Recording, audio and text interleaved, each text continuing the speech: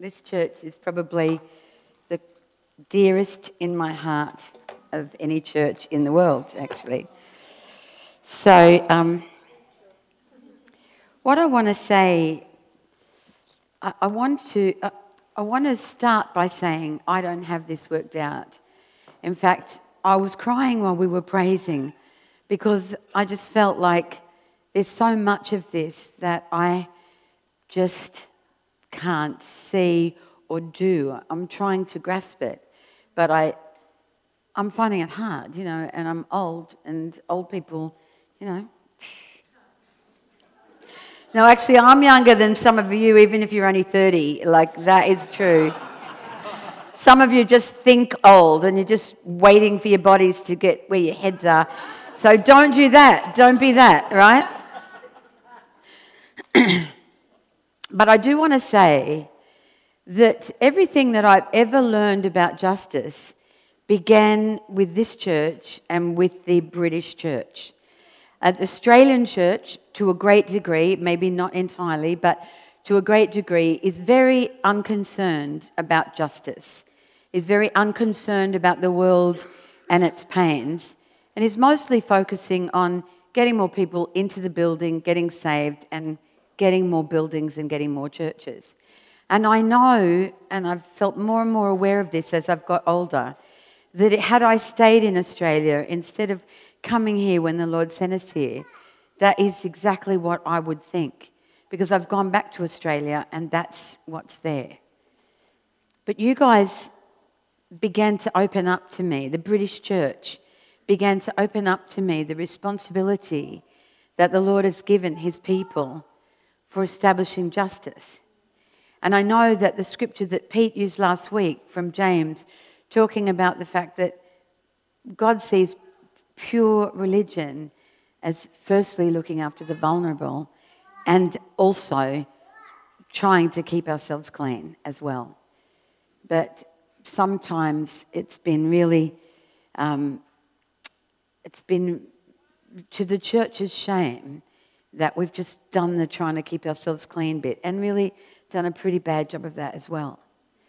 And so for myself, I want to say that in talking to you, I know that A, I don't have this worked out, and B, I know you don't either, but you as a church and the church in Britain is really, really trying to grasp this.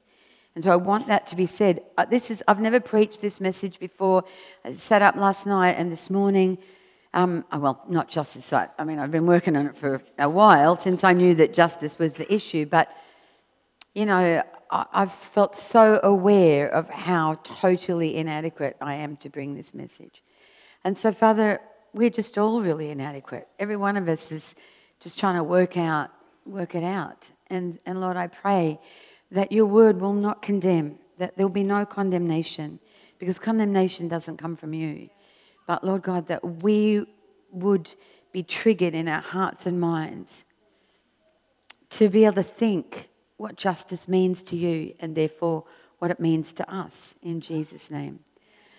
I really don't know whether I'm more sorry for myself having to think and pray it through and then develop the message, or whether I'm more sorry for you for having to listen to the message and then think and pray it through. But, one way or another. So everything I've learned about God's heart for justice began here. And I believe that justice is one of the most pressing issues in the world today. Oh, thank you for putting that up, because I forgot. Children die of hunger. People still have to choose between eating and education. Millions of people are walking away from their homes and all their ornaments and their grandma's beautiful china crockery set and the table that they spent ages saving up for and their lovely garden that they've spent years working on. And they're walking away from those places with their children, and they're carrying a few belongings, and they're risking their lives to get to a place that is safer than the place they came from. And many never reach that safety, and many never have the opportunity to fulfill their potential because there's no room or time to get a good job or a good education or any job maybe or any education. And so how do I make that work? Joy, do that? What is it that I'm not doing? Are you doing it for me or did I do that? So the bank, Credit Suisse, reported in November 2017 that 1% of the world's population owns half of the world's wealth. And the other half of the world, half of the world, 3.5 billion people, each have assets of less than £5,000. Those people account for 70% of the world's working age population, and they own 3.5 billion people own 2.7 of the world's wealth. We are among the richest people in the entire world. You might be trying to work out your mortgage, but you are very rich in comparison to the 3.5 billion. You know, I read this week about a boxer, wealthy boxer, and an Instagram influencer married in the UK, and they're holding a birthday party for their 2-year-old child, which cost £90,000. And they said that they worked hard to get their money and it's their right to spend it however they want to. That's true, but it ain't right. Justice provides equity. Can I do the next one? Thank you. Justice provides equity. Can you see that picture properly? It's not equality. So this is equality. Those kids are all watching the game and they're all got the same size box, which means that one can just, I go to a lot of houses. Just let me tell you this, trying to put my makeup on in a mirror, which I can only see that much of, so I'm just telling you, I got up there trying to see if I got the last bit. So equality is having all the same size box, but equity is having the size of the box that you need to see the game. And so what that actually means is somewhere we've got to work out how to help people get the right size box so that they can see the game, because there are multiple crises at the gate of every culture and every nation right now, right across the world. War and famine are producing refugees in numbers that are completely untenable. Broken economies are producing refugees. Broken economies are driven by greed. People for whom the almighty dollar has a great deal more value than the life of one child or one refugee or one trafficked woman or one homeless person. And yet the Bible repeatedly shows us that God is saying, I want my people to have a heart for the poor and the disenfranchised and the stranger and the foreigner and those who don't belong. So when the prophet Daniel was interpreting Nebuchadnezzar's dream and he's telling him, mate, you're going to go insane because of the way you've been leading, one of the things that he says to him in the hope that he can bring him back to a right way of leading, he says to him in Daniel 4:27, break free from your wicked past and be merciful to the poor. That's the thing that Daniel says will help, because good leadership is merciful to the poor. Let me just say that again, because I'm very, very angry at the politicians across the world right now. Great leadership has mercy on the poor. And yet, if you look at the state of the world right now, it's the ordinary people, rather than the rulers, who are showing mercy. There's a groundswell of ordinary people saying, we've got to do better than this. Stu just mentioned the Bless Network in France. And you know what? They just went out and started to feed some Sudanese refugees. That's all they did. And then somebody gave them an old ambulance and they were sort of being able to provide more from that, but the ambulance broke down. And then somebody else gave them a really good vehicle. And they're out there 2 or 3 times a week and they're feeding these Sudanese refugees, these young guys who basically don't belong anywhere. And I remember Seth saying to me when he and Sherelle went to France last year and just looking over at this group of guys on a roundabout in France, just standing, not doing anything. And Seth and Rel were thinking, that could be us. But it's not. We're the ones that are driving past in the car, and they're the ones that are standing around waiting for something to happen in their lives. And the only thing they've got right now is staying alive. And so there's a groundswell of people saying this is not good enough. And I want to tell you, a lot of those people saying this is not good enough are not Christian people. And actually in many nations, and I cite America as one of those and Australia as another, in many nations, the people most resistant to helping the poor and the disenfranchised and the vulnerable and the migrants and the strangers are the Christians. Which for me, I'm just like, God, why am I even in this country?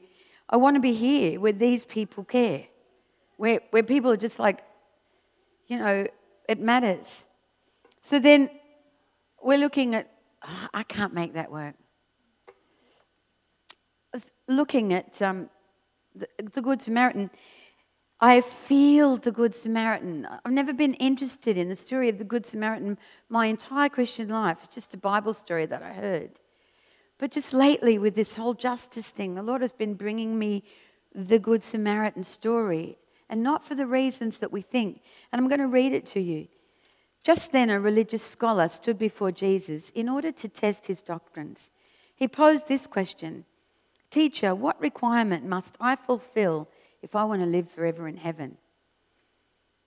So, for a start, it's, Christians do want to live forever in heaven. Like, we want eternal life. So this guy's got a legitimate question. Jesus replied, because he knows the guy's a rule keeper.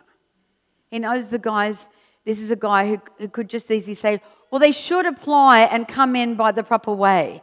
Or they should never have taken drugs in the first place. Or what were they doing spending their money like that? That's this guy. He's just like, he's a rule keeper. And so Jesus says to him, what does Moses teach? What do you read in the law? And the religious scholar answered, it states, because he knows it off by heart, you must love the Lord your God with all your heart, all your passion, all your energy, and your every thought. And you must love your neighbour as well as you love yourself. Jesus says, that's correct. Now, just go and do that. But the religious guy, knowing that he wants to justify himself, says to Jesus, what do you mean by my neighbour? Do you mean Fred, who lives next door? Fred smokes and he gets drunk all the time. Or do you mean, Bill and Lisa? You don't mean the whole street, do you? That's what this guy's saying. And Jesus replied and said, listen, and I will tell you. There was once a man travelling from Jerusalem to Jericho when bandits robbed him along the way. They beat him severely, stripped him naked, and left him half dead. Soon, a priest, walking down the same road, came upon the wounded man. Seeing him from a distance, the priest crossed to the other side of the road and walked right past him, not turning to help him. Later, a religious man, a Levite, came walking down the same road and likewise crossed to the other side to pass by the wounded man without stopping to help him. Finally, another man, a Samaritan, came upon the bleeding man and was moved with tender compassion for him. He stooped down and he gave him first aid. And he poured olive oil onto his wounds and he disinfected them with wine and he bandaged them to stop the bleeding. Lifting him up, he placed him on his own donkey and brought him to an inn. Then he took him from the donkey and he carried him to a room for the night. The next morning, he took his own money from his wallet, not government, Not government subsidy, not the government's got to provide, not somebody else's, no, I'm going to go and do something good, so can you pay for it, please, the church or the government? No, he took his own money from his wallet and he gave it to the innkeeper with these words, take care of him until I come back from my journey. If it costs anything more than that, I will repay you when I return. And then Jesus says, so now, tell me,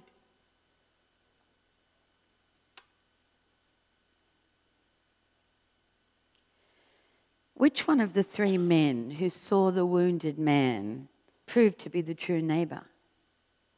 And the religious scholar responded, the one who demonstrated kindness and mercy. Jesus said, you must go and do the same as him.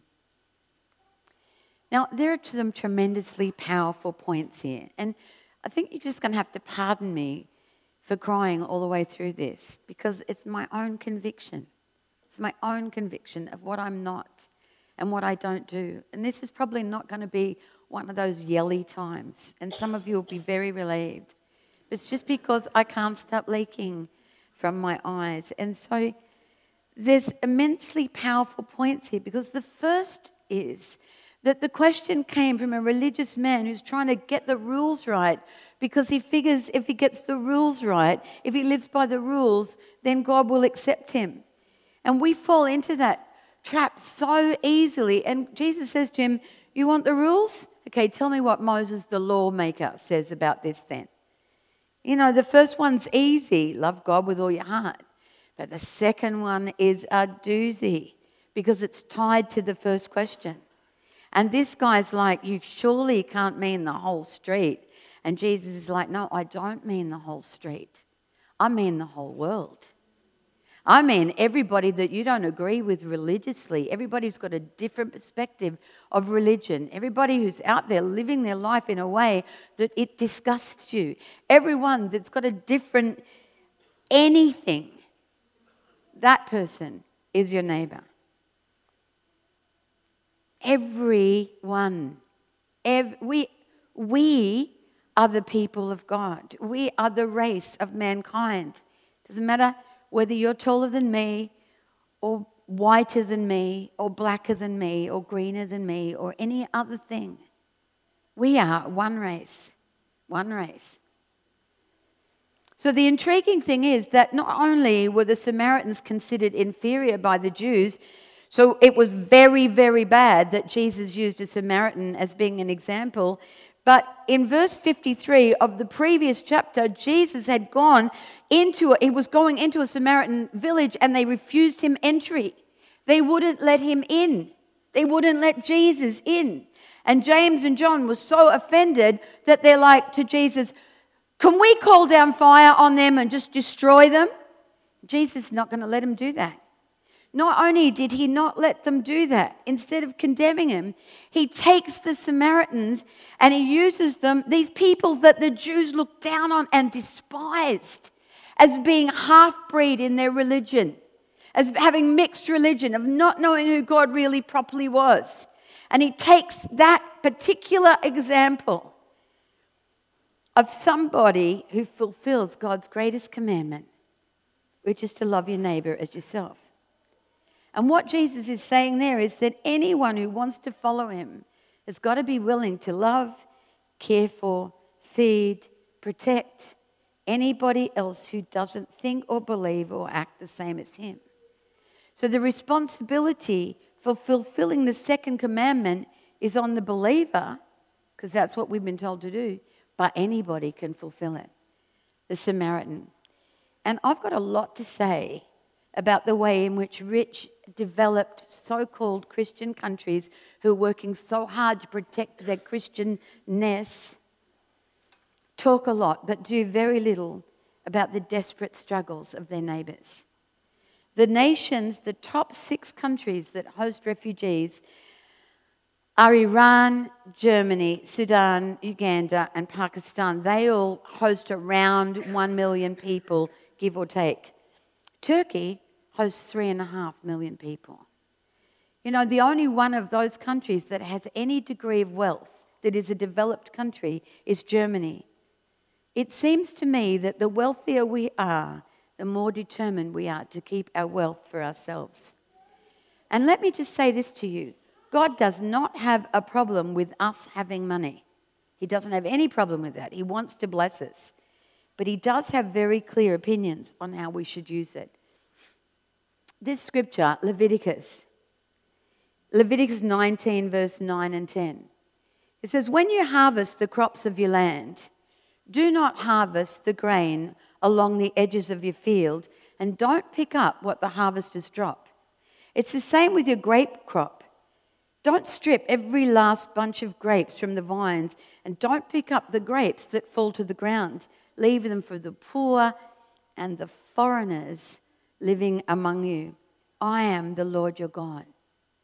So God doesn't mind the owner of the field living in a good house, driving a good car, going on holidays, but he wants them to help take care of the people who don't have a field or a car or a holiday or a home.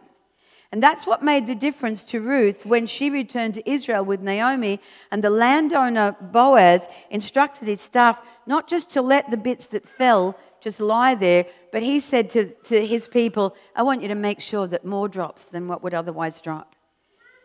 How does that translate for us who buy our grain in a bag in the supermarket? Well, let me explain this to you. Most of us live to the very edge of our salaries. We have little room to move. Our finances are maxed out. We see a need, but we're so weighed down by financial commitments that we don't have room to maneuver. We don't have any money that isn't already designated. And so our hearts become saddened or hardened. We feel guilty because we can't give, and so we shut our eyes to the need because we don't want to feel bad. So many of us are in overload with our cost of living. We have so many needs, and those needs cost money. And this is interesting. Our needs increase with every pay rise. Every time we get a bit more money, we need a bit more stuff. We need a bit more things. There's never quite enough. Our credit cards are maxed out. Sometimes we're only just able to pay the interest. We're living to the limits of our budget, which is the very edges of our fields, and sometimes beyond that. And we grieve because we see real and desperate needs. We see deep poverty in the world around us, and we turn away and we sigh or we cry or we accuse them because it's their fault they got themselves into that. You know, Jesus never accused us because it was our fault we got ourselves into sin.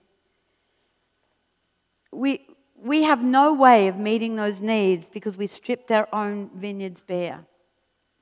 Do you know, it was when Rick and I were pastoring this church, and I don't know if the people that this is about are here today or not. I hope you are, because you changed my life just knowing that you did this.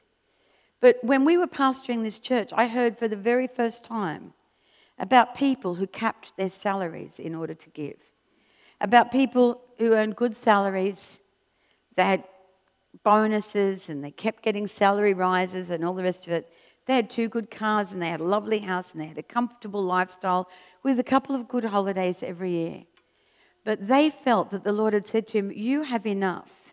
That's enough for you. You don't need any more. And so they capped their salaries at that level, and they made a decision to give everything over and above that away. I can remember that guy handing me his bonus check for several £1,000s, saying, use this for Cherish. I was just blown away. That family has funded houses for HIV orphans. They've funded a pig farm. They've contributed to the specific needs of other families within the church and outside of it. They've provided equipment for ministries. They've just done any number of projects. I don't even know. But I want to say this to you. You would never know that by looking at them. They're just ordinary people sitting in the seats. But they understand what it is not to use it all up, not to glean, not to harvest right to the very edge of the field, but leave something for the gleaners. Leave something for the poor, for the strangers in the land. Now, maybe you can't cap your salary, But we all need a giving plan over and above our tithes. Our tithes, yes, that goes to the church. So you can't sort of say, well, I'll use some of the tithe over there. No, but we all need a giving plan to be able to give beyond, to be able to say, I'm going to give 5% from now on, or 2% or 1%, or every bonus check, or when I do that spare time job, or I'm going to start a business just so that I can give from that. I don't know how you do it. I just know that it's really good to have a plan, even if it's just the tiniest amount, even if it just means I have 2 coffees a week instead of 5 when I go out. So God doesn't require us to be poor. And so I really want you to know that. He doesn't get any glory in people being broke. In fact, he places Christians into every sphere of society in order to reach every sphere of society. And there's no point in being homeless and knocking on the door of the mansion and saying, by the way, do you want to hear about Jesus who blesses everything you do? You know, that isn't going to work. God seeds us into different areas. But we are such creatures of extreme that we legalistically take one side of the Christian perspective on finances or the other. So we think we should have nothing or we should have everything. But God doesn't lay the law down over those things. He gifts us to be people who know what it is to work hard and be creative and develop businesses or do a really good job and get promoted and all the rest of the stuff so that we earn. I've got no problem with earning. I've got no problem with having money in the bank. I've got no problem with living in a good house or having a good car. What God wants is for us to know how not to glean right to the very edges of our field and how to have some left over to be able to give to the needs around us, where we're making a decision to do what Jesus says when Jesus said, feed the hungry. So I know out of experience that when we give out, God always replenishes. He always does. I'm not saying if I give £5, he gives back 50. I'm not saying that, because that's about I'll give £5 so I can get 50 back. It isn't that. And then if we don't get 50 back, then we're just like desperately disappointed in God and we're like, that's the last time I ever do that. No, it's not. It's like, how can I just repay? Not even repay. How can I be more like Jesus? How can I just give out of the little bit that I've got? And so God is totally willing to provide our needs, but I think it thrills his heart when we ask him for more so that we can provide for other people's needs too. I remember hearing a preacher say, it's fantastic when you can stand up and say, God gifted me with a brand new pair of shoes. I didn't have the money to buy them, and God gifted me with a brand new pair of shoes. But it's so much more astonishing to say, God gifted me with the money so that I could buy somebody 10 different people a pair of shoes each. It's far, far more thrilling to think, God gave me this so I could give it. And then there's that thing is, when he does give you more, because you say, Lord, would you give me more so that I can give it? And if he does give it to you, don't say, oh, well, actually, I wasn't really realizing, but we've actually got a few bills, and next time, Lord. He doesn't mean if we ask him and he gives it to us, then actually it's incumbent on us to say, this actually isn't mine. I'm just the postman taking delivery and passing it on. See, the greatest enemy of justice is fear. Fear of not having enough for me, fear of getting into the same trouble as the other person, fear of losing. And sometimes those fears are warranted. Sometimes we do lose. Sometimes we do get into trouble. But faith requires courage. Faith requires courage. I think that courage is the underside and the ballast of faith. Because everything God ever asks us to do, we don't want to do. We've got a lot of reasons why not. We're afraid. So courage and faith, they belong together. Can I have that next one, please? This is Carola Rackett. She's the German captain of the Sea-Watch 3.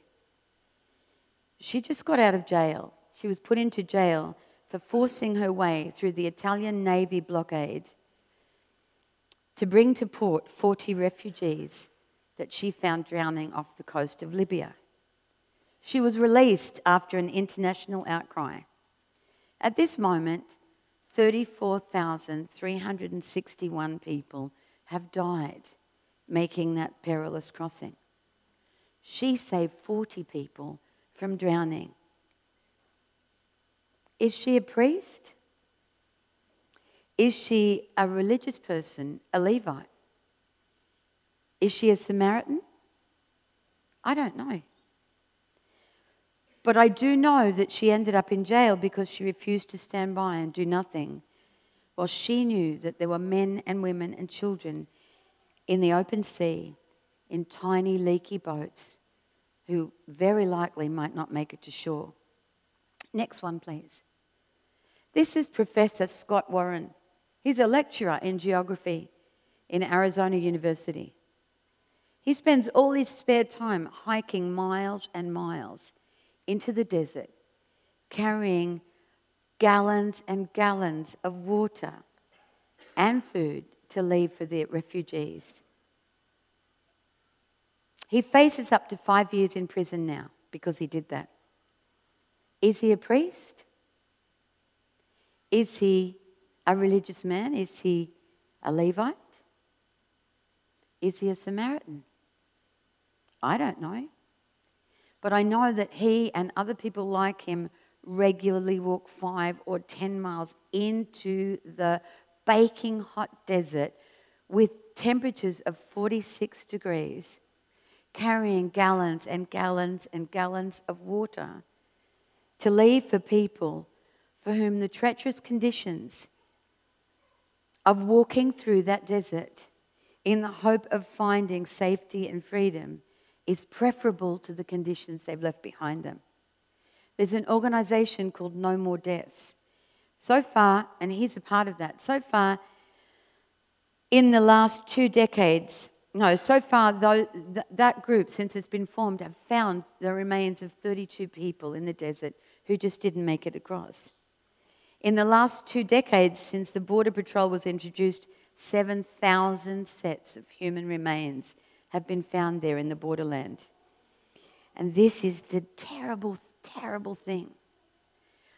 Over the last 4 years, nearly 4 years, the Border Patrol has destroyed 3,856 gallons of water left in the desert to save lives. You know, I don't know the answer to the problems in our world. But I do know that turning our back on suffering, scrolling past the painful posts, is not the answer. I do not know the answer to the overwhelming tsunami of millions of desperate people fleeing their homes with their children and getting in leaky boats, hoping that they'll get to the other side. But I do know that the answer begins with how can I help, rather than how can we stop them from getting into our country and making life uncomfortable for us. The call to Christians to have compassion on the stranger, on the refugee, on the person who's different from us is completely unreasonable. It's completely unreasonable. But the things that God has done for us, the way that He's cared for us, and the fact that He left that incredibly beautiful home and came to live among us in our filthy, disgusting, broken state, that every other religion in the world demands a sacrifice from its worshippers. But our God was the sacrifice. That's totally unreasonable. So yeah, it's unreasonable what He's asking. The God who became a refugee when his father, his stepfather, heard that Herod was going to kill all the baby boys, felt the pain of the world that He came to save. They are His values. It's what He does. And He calls us to go and do likewise. And we have to be willing to let ourselves feel rather than just keep scrolling through and changing the channel. And I totally know that. There's sometimes when I just feel overwhelmed and I just feel like I can't bear to look at another painful thing. I just cannot bear it. And sometimes I do scroll past. And that's okay because I need to remain sane and you need to remain sane. So, you know, There's so much pain in the world that we can hardly bear it right now. But God calls us to care. He calls us to let justice matter. Hebrews chapter 13, verse 3, it says, identify with those who are in prison as though you were there, suffering with them. And those who are mistreated, as if you could feel their pain. And the Aramaic translation says, as if you were people who wear their bodies. That's a lot of identification. Please show the next picture. This picture breaks my heart. It's broken my heart ever since I've seen it. It says, if this was your son, you would fill the sea with ships all by the millions, acting as a bridge to get it through. But don't worry. He's just a child of lost humanity, of dirty humanity, which makes no noise. He's not your son. Sleep peacefully. It's not yours. Do you know, I have 3 little grandsons over here. If that was my Jesse, or my Laith, or my Rockin', I would be banging the doors down of every government department saying, you have got to do something. You cannot leave my little boys out there like that. But it's not my son, and I can sleep at night. He's not my grandsons. They're not kids that I love and cuddle. And so we can all sleep at night. God help us. If it was your son, you'd fill the sea with ships, all by the millions, acting as a bridge to get it through. But don't worry. He's just a child of lost humanity, which makes no noise, of dirty humanity. He's not your son. Sleep peacefully. It's not yours. But one day it might be. I don't know if it will be or if it won't be. But I can see my little grandboys in that little boy, and that's just overwhelming. And then the other thing that's overwhelming is I'll forget that, and I'll sleep at night, and it'll be all right, and I'm not banging on the doors of every government department. Martin Luther King's favourite quote was Amos 5, verse 24, but let justice flow like rivers and righteousness like an ever-flowing stream. All over the world, there are people like Jesus laying down their lives for justice. Are they priests? Some of them are. Are they religious people? Some of them are. And some are Samaritans who don't believe like we do or don't believe in any God at all, but they love their neighbours. See, Jesus is coming back. There are signs that all across our world that we're getting closer to the time when Jesus is coming back. But this is the point. I don't know when he's actually going to return. He could return in 100 years or in 1,000 years or in 15 years. I have no idea when he's coming back. But I do know that I've only got this much of my life left. I'm going to be 68 at the end of the year. I don't know, maybe I've got 12 years left. Maybe I've got 2 years left. Maybe I've got 15 years left. But it doesn't really matter to me when Jesus comes back, because for you, for everybody else, because for me, whatever happens, he's coming back the day that, for me, the day that I go to be with him. I've only got this portion of my life left to serve him, and so do you. Like Pete said last week, pure religion isn't staying clean. Before that, it's about looking after the broken and the marginalised and the vulnerable. And somehow we have to work out how to play our part in that. We can't do all of it, but we can do something. We can let ourselves feel, rather than doing what the priest and the Levite did, and be walking along the road and seeing pain and crossing by on the other side, averting our eyes and hoping that he doesn't see that we didn't see him, hoping that he doesn't notice that we ignored him. Instead of walking on with our eyes carefully focused somewhere else, we can look at that homeless person directly in the eyes, the one who's been beaten up by life regardless of how he got himself into that situation, and we can say, "Hi, how you doing? Having a good day? Are you hungry?" And we can have already with us, maybe because we knew, we like the priest and the religious person and the Samaritan, we already saw him up there. So we can nip into, a coffee shop and we can just pick up a sandwich and a packet of crisps and a banana and a bottle of water, and we can say, "You doing okay? You hungry? Would you like something to eat?" And just give it to him and say, wish him a good day. But more than giving her or him food, you're giving that person the dignity of two human beings who are making a connection. You don't have to give them all your money. You don't have to empty your wallet. You could, but you don't have to. And something that they say about one of the greatest pains for homeless people is their status of invisibility to we who are uncomfortable that they are there. But they are there. The world isn't the way that we wish it was. Romans chapter 8 tells us that the whole of creation is groaning and travailing, waiting for the revealing of the children of God. Do you know what revealing means? It means being shown. We're all here. We're all here. This is about being seen to be here. This is about being seen to know that if justice matters to God, it matters to us as well. That means we have to care for people, not judge. We have to not find other people unworthy of God's love because they got themselves into that situation. Should never have taken drugs in the first place. You shouldn't have been out so late at night. Well, it's your fault for getting drunk. You shouldn't have made that stupid business deal.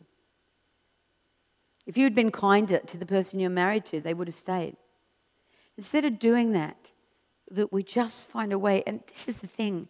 This church has so many people in it who are determined not to walk by and cross on the other side of the road. There was a person in Uganda that heard God say, "You could do something about this if you wanted to." And this entire church, which was much smaller then, rose up and said, "Yeah, we could."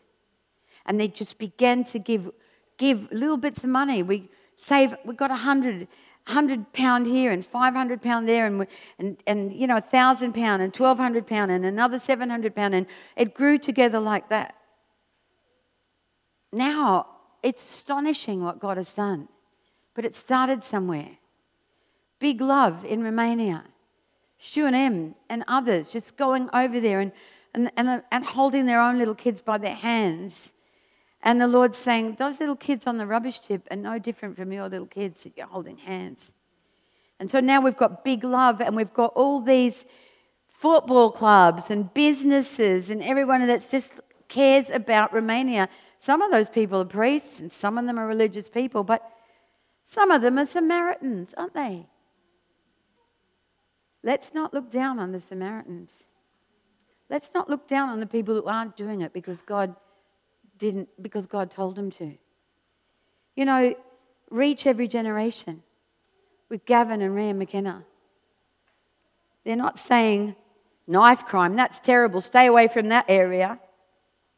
They're walking into it and they're saying, how can we make a difference? How can we actually reach into these places and help kids see that there is another way? That knife crime isn't the answer. Andrea Barnes, I don't even remember where you go, Andrea, but all over this church, there are people who are going, or people who are supporting the people that go, people who are giving money or giving resources, giving prayer support, giving love, or going or not going. A lot of people putting their time and their money and their effort to see justice flow like a river and righteousness like a never-ending stream. The Bible says in James, don't just say to people, be warm and be fed and bless you. See you later. I'm going home to my nice warm bed. The Bible says faith and works belong together. I know this, Pete. I know this church does this. But I also know that we don't all individually really understand that we have a place in this. And I just want to finish with something Nelson Mandela said. Those last two men, are my heroes. If I could live and die like those two men, I'd be a happy woman. Nelson Mandela says, sometimes it falls on a generation to be great. We can be that generation. I'm old, you're young, but we're all this generation. As long as you're breathing, you're this generation. You're not too old, you're not too young. It's just like sometimes it falls on a people to be great. You can be that people. I can be that people. And so, Father, I just come back to you, Lord God, with that thing, that piece of poetry. Awful, ugly, terrible, broken, unholy, unlovely piece of poetry. If it was your son, you'd fill the sea with ships, all by the millions, acting as a bridge to get it through. But don't worry. He's just a child of lost humanity, of dirty humanity which makes no noise. He's not your son. Sleep peacefully. He's not yours. Lord, I pray for us as a people. And Lord, while I pray for this church that is profiling justice and giving so much room, I pray for the church in Australia that doesn't hardly care. And Lord, I ask you that by your Spirit you would raise up your people. Lord God, like it says in Romans, that the whole of creation is groaning and travailing, waiting for us, the people of God, to be shown. And we don't show that by our clean living by itself, Lord, but we show it by caring for the people who are just totally unable to do anything for themselves. And Lord, I pray again, I ask you again, Lord God, that there be no condemnation in this message, that there be no condemnation. I thank you that your word says there is therefore now no condemnation to those who are in Christ Jesus, who walk not after the flesh but after the Spirit. And so I refuse condemnation, the right to touch us as a people. But God, I pray that you would rise in our hearts as it has risen in different people's hearts anyway, Lord, at different times, Lord, that in our own hearts, even if it's just choosing not to walk by on the other side of the road when we see a homeless person sitting there waiting for somebody to meet their eyes. Lord, even if it means saying to somebody who's going out to Eastern Europe or to Africa or one of those countries, look, I put aside 100 quid. I just want you to take it with you and do with it what is a really good thing. Lord God, that we would be a people who don't just keep scrolling past, but we would be a people who are just like, God, help me to care. I really, really need you to help me to care. And Lord, that by the power of your Spirit,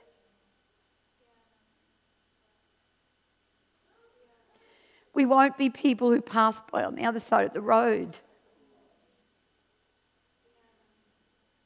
And we won't be afraid of the future if we do help or if we are part of something that you're doing. Lord, that we won't be afraid of it. But that we will walk in freedom. Freedom to give, freedom to live in a giving way. Pouring out your presence just by giving a sandwich or giving 100 quid or 5 quid. Lord God, I just pray that you would help us. Help us, Lord, to get a hold of what it is to be your people with the understanding that justice matters, cleanness matters, justice matters too. Lord, pour out your anointing on us, I pray, for a different way, that we will show something different, that people will not be able to look and despise the church because it only cares about its buildings and it only cares about its services and it only cares about about cleanness and fun and being joyful, all of which is just exactly right, Lord God. But people can look and see the church is getting its hands dirty. The church is getting its feet dirty. The church is not afraid to go into the very most broken places. It's not worrying about being infected or infested. It's concerned with bringing Jesus Christ where he otherwise would not be seen and shining a light in the darkness. Lord, let it be unto us, I pray, according to your word, in Jesus' name.